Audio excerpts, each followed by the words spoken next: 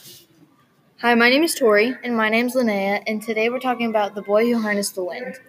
Did you enjoy the movie The Boy Who Harnessed the Wind? Why or why not? Provide at least 3 reasons. I liked the movie because it had a good moral to it.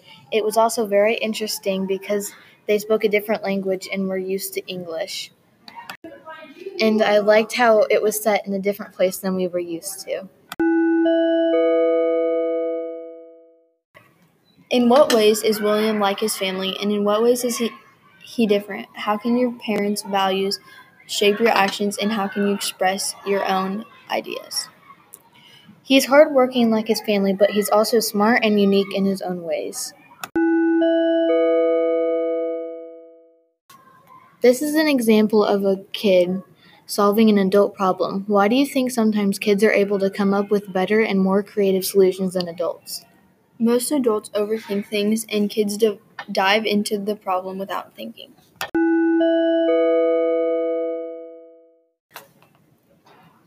Why was staying in school so important to William? How does having money or not having money change the type of education available to people around the world? Should education be affected by money, or should education be free to anyone who wants it? And if education should be free, where does the money come from to pay for it? William knew his ability, but he still needed a little bit of help. Having lots of money could get you a private education, while having less or not enough money could get you a regular education. Schooling should be free to anyone who wants or needs an education. Money could come from property taxes and community funding. Thank you for listening to our podcast. This was Tori And Linnea.